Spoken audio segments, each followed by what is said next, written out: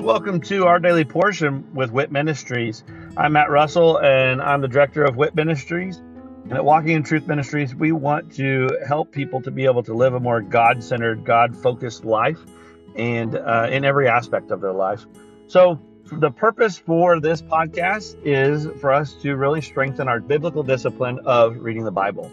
So I'm going to read a scripture every day where I'm going to share a nugget about that scripture, and then I'm going to say a little prayer at the end, and that will be the entirety of our episodes for this podcast. Please feel free to check us out at walkingintruthministries.org, or you can also check out our other podcast, which is Living the WIT Life with Walking in Truth Ministries. I hope that this podcast blesses you as much as it blesses me. And let's go ahead and get started with our daily portion.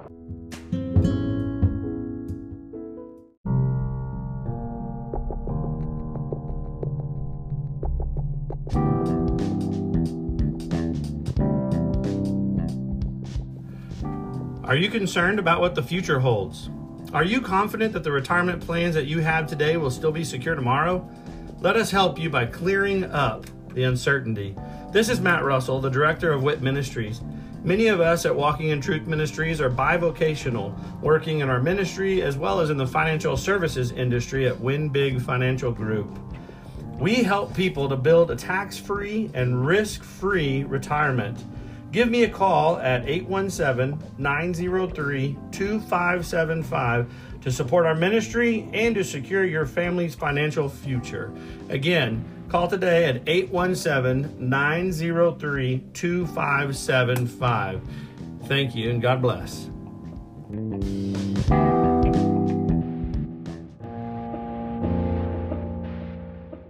Exodus 33. The journey resumed. Then the Lord spoke to Moses, "Depart, go up from here, you and the people whom you have brought up from the land of Egypt to the land of which I swore to Abraham, Isaac, and Jacob, saying, to your descendants I will give it. I will send an angel before you, and I will drive out the Canaanite, the Amorite, the Hittite, the Perizzite, the Hivite, and the Jebusite. Go up to a land flowing with milk and honey, for I will not go up in your midst, because you are an obstinate people, and I might destroy you on the way." When the people heard this sad word, they went into mourning, and none of them put on his ornaments. For the Lord had said to Moses, "Say to the sons of Israel, you are an obstinate people. Should I go up in your midst for one moment, I would destroy you. Now therefore, put off your ornaments from you, that I may know what I shall do with you." So the sons of Israel stripped themselves of their ornaments from Mount Horeb onward. Now Moses used to take the tent and pitch it outside the camp, a good distance from the camp, and he called it the tent of meeting. And everyone who sought the Lord would go out to the tent of meeting, which was outside the camp. And it came about, whenever Moses went out to the tent, that all the people would arise and stand, each at the entrance of his tent, and gaze after Moses until he entered the tent. Whenever Moses entered the tent, the pillar of cloud would descend and stand at the entrance of the tent, and the Lord would speak with Moses. When all the people saw the pillar of cloud standing at the entrance of the tent, all the people would arise and worship, each at the entrance of his tent.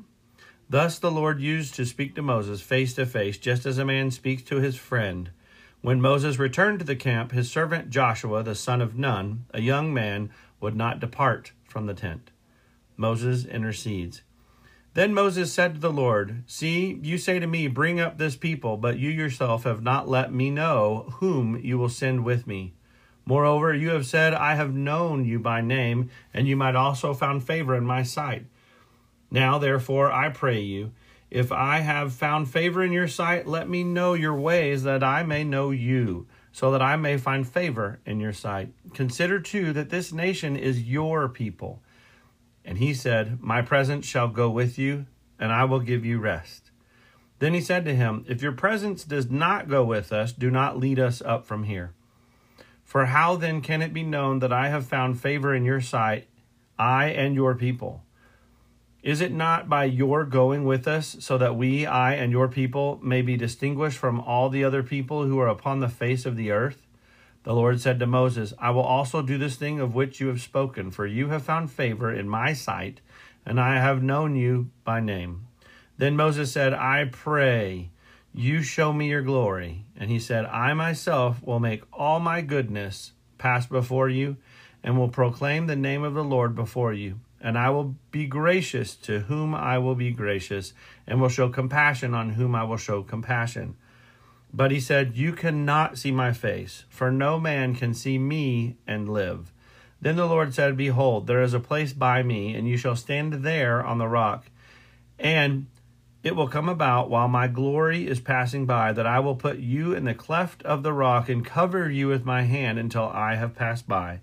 Then I will take my hand away, and you shall see my back, but my face shall not be seen.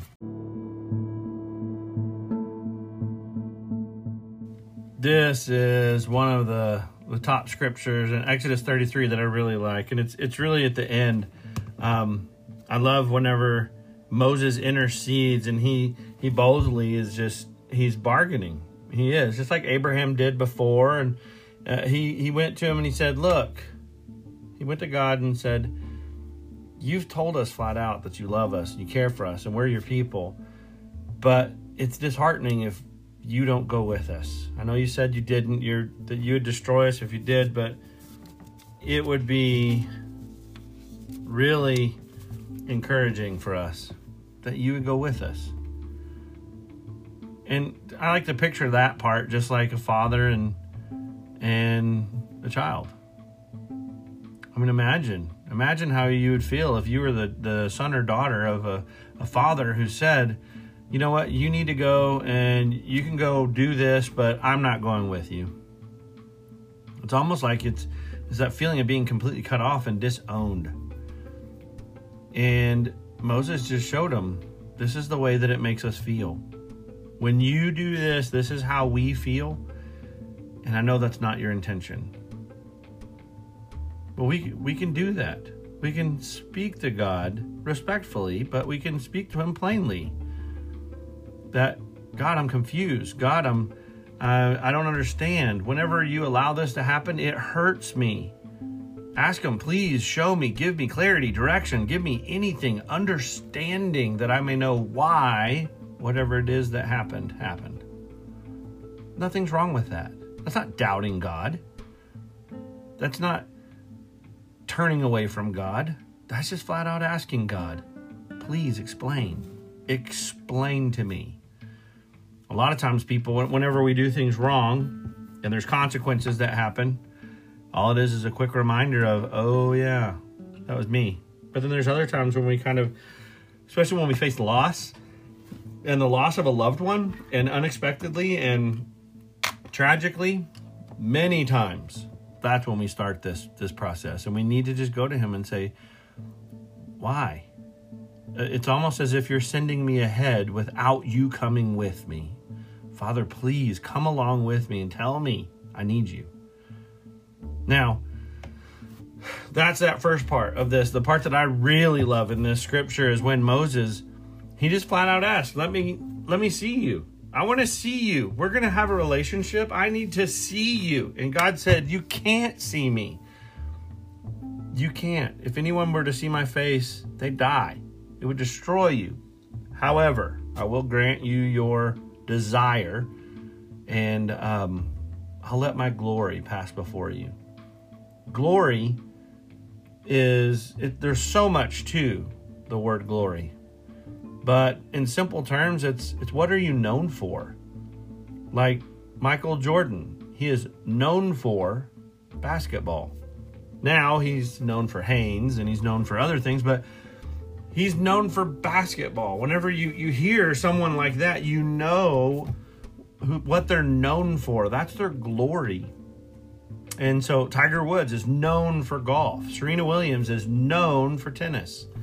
So whenever we have someone, we understand their glory is what they're known for. Well, I love this. God said, I will let my glory pass before you. I will let what I'm known for to go past. You can see that. It will be my goodness. It will be my mercy. And in fact, if you go to the fruit of the Spirit, The fruit of the Spirit in Galatians, it talks about the fruit of the Spirit is, it's a singular verb, and then a whole list comes after that, which should mean that you have a plural. Now, that's not a mistranslation. That's the way that it is. It truly is a singular. The fruit of the Spirit is. And then you've got peace and joy and love, and you've got all these things. But if you look at that with mercy and goodness and kindness, all of those things in the list of the fruit, so what comes off or what is left behind, what springs out from the Holy Spirit, that's the same list that God talks about when he describes his glory multiple times in the Bible. God is known for those things, his goodness, his mercy, his love, his kindness. So that's God's glory. The fruit of the Spirit is God's glory. God, thank you that you are so loving and caring. I ask that you could just pour your blessings out over every single one of us, that we could be overwhelmed by your love. In Jesus' name, amen.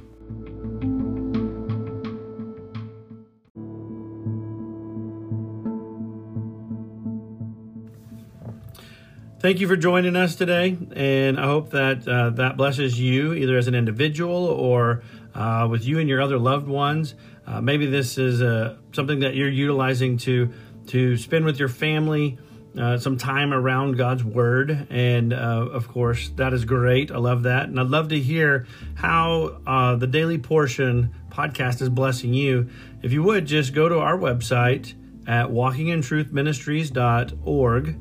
And go on there and just drop us a little note about this podcast or one of our other podcasts, or even just check out the events that we have available.